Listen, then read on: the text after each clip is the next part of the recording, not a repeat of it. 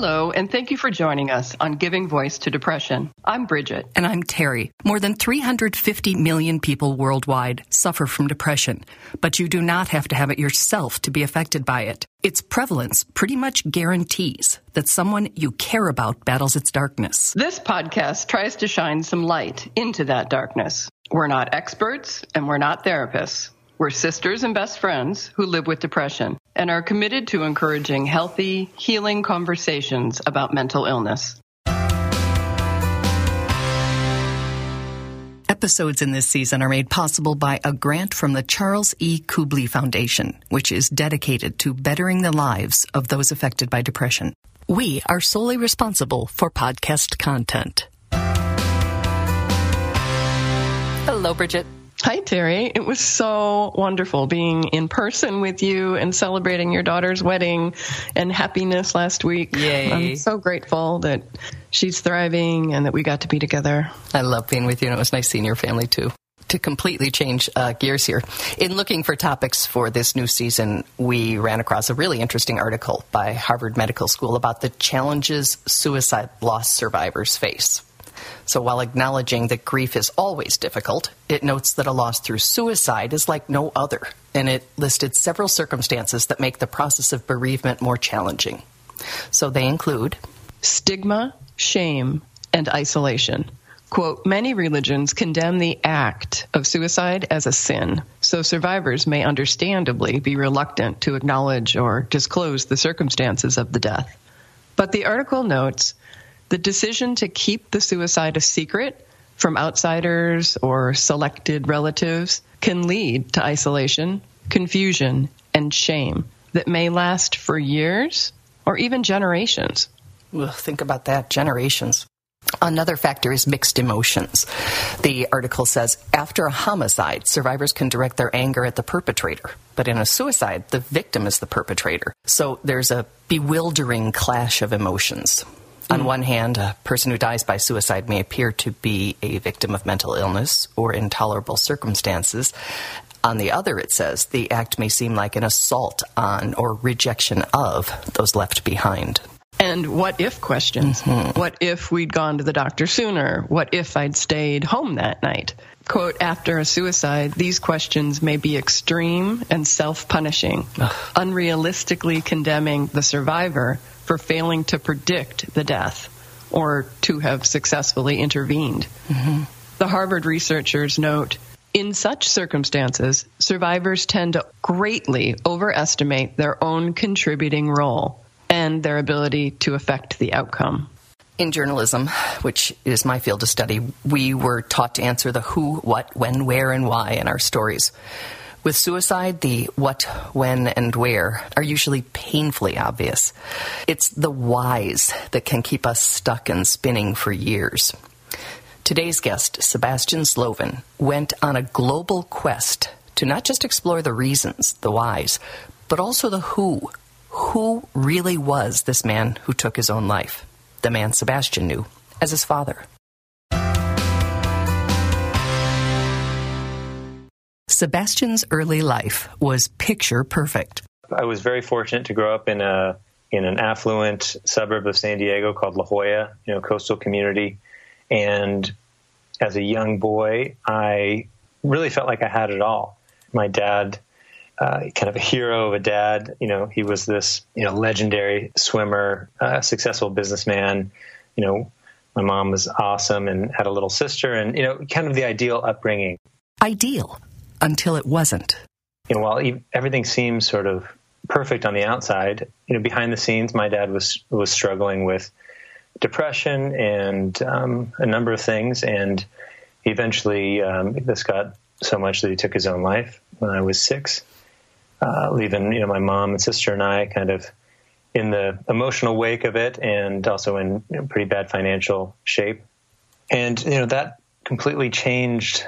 Obviously it changed our family dynamic, but changed my life. I felt like everything was, turned upside down. And I really struggled to process what had happened. And as I got older, that for me looked like a lot of isolation and doing whatever I could to not, feel or, talk about my dad or his death. And it got kind of worse and worse as I went through my teens, self-medicating and just doing distracting myself, doing whatever I could. And I got to the point where I was struggling myself with depression. Was never diagnosed, but was certainly in a very, very dark time in my teens and considered suicide myself.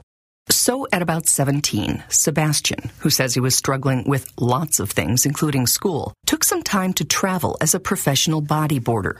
He made a trip to Perth, Australia, the town where his father died, and stayed with one of his father's close friends.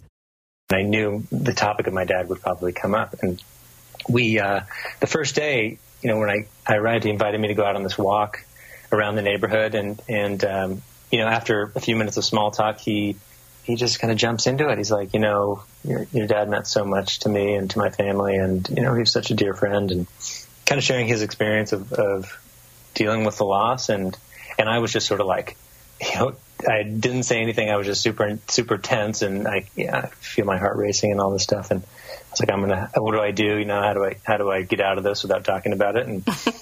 And then the conversation shifted and became what Sebastian calls a major turning point in his life and recovery.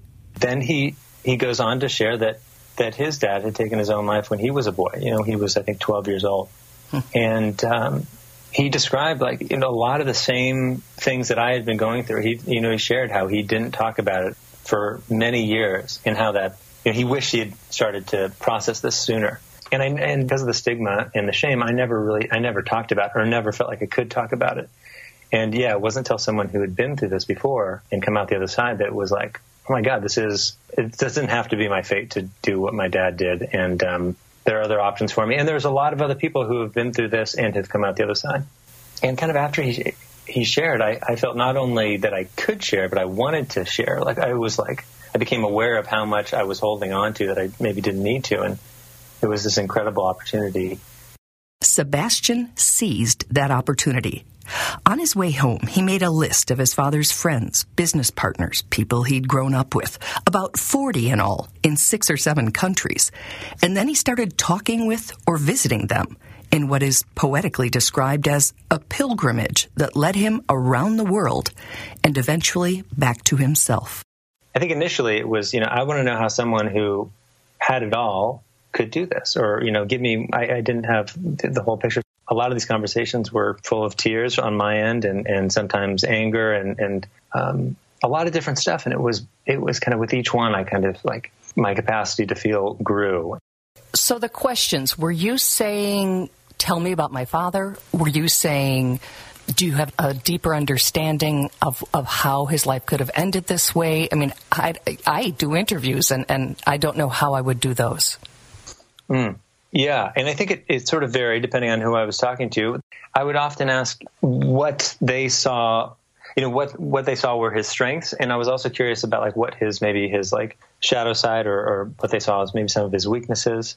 And I was also very interested in hearing how his death impacted them and how they processed it, and what they years later what they made of it.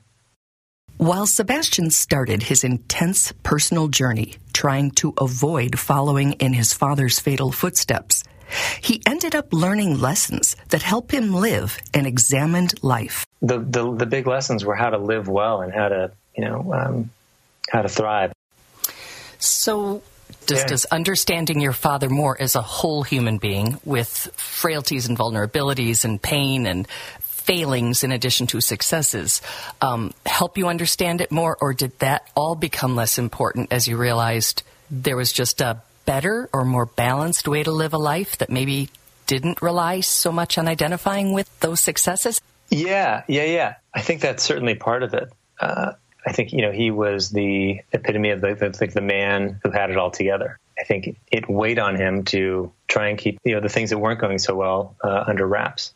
It was clear that a major part of his identity or his self-value, was in things external to him. So the amount of money he made, his physical appearance, his physical ability with swimming, his kind of status in society, it became clear that when those things started to fade, he was getting older and slowing down physically. When those things started to fade, there wasn't really much to fall back on. That way, all his sense of self was in those things.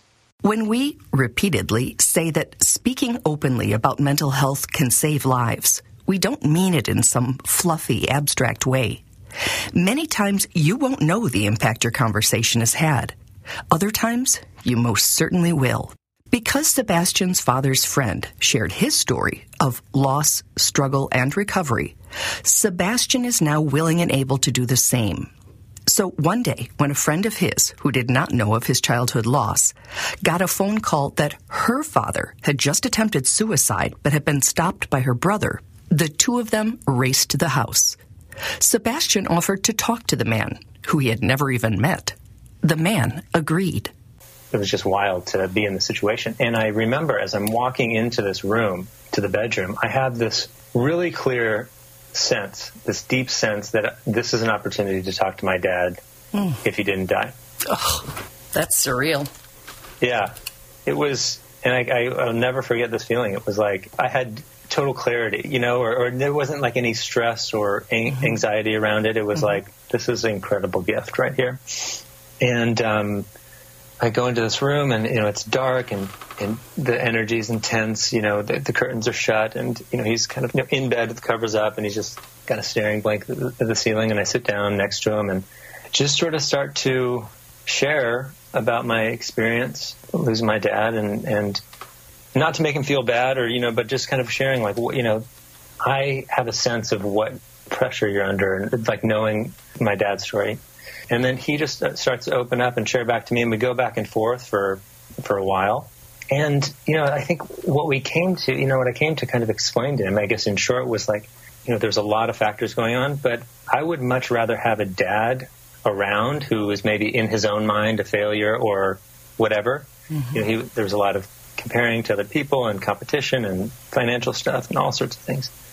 At the end of the day, I would do anything to just have a dad around.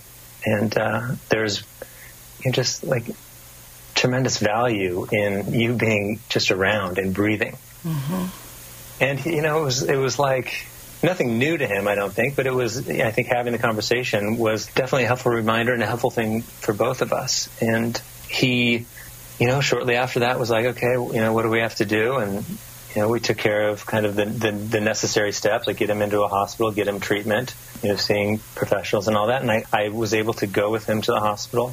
The exact hospital where Sebastian's father had died. Sebastian visited the man from time to time as he recovered and reports he's now doing well and that the two of them are still connected today. It's like emotional healing dominoes. The first story shared leads to others, and they all lead to understanding that we are not alone, that there is always hope and the chance that our situation will change, and that any one of us can be a catalyst for that change if we are willing to listen to and respect a person's struggle and be there for them until the storm or the crisis passes. Wow, emotional healing dominoes. Indeed. It's just the idea that he was there when that call came in and had such a similar experience, or his father had such a similar experience, and was able to be so present for that man in his darkest moment and get him through it, help him get through it. It's just, when he was telling me that story, I literally had chills. Yeah, goosebumps to be sure. Mm-hmm.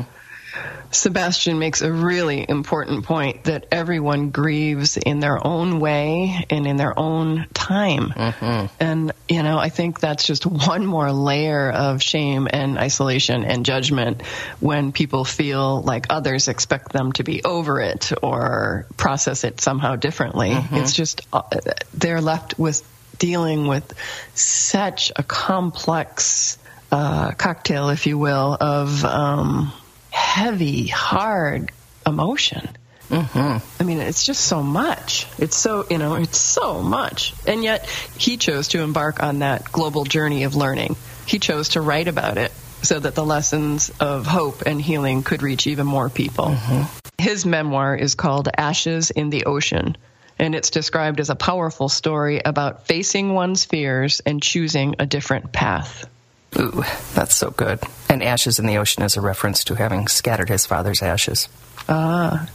So, wow, lots there to think about. Yep. And a huge thanks to Sebastian for all of the hard work you did and for distilling it into some really important lessons for us to read or hear from you. So we're very, very grateful for that. Thank you, Sebastian. And thank you, Bridge. Bye, Terry. We hope that these shared stories bring out a little more understanding or help people articulate their experiences of depression a little more clearly or more freely. Thanks to everyone who's digging deep and finding the words and finding the courage to give voice to depression. You can find all the other episodes, some resources, and a blog on our website, givingvoicetodepression.com. And you can find the podcast most of the other places that you find podcasts. Just Google it, as our mom says. And please remember, if you're hurting, speak up. If someone else is hurting, listen up.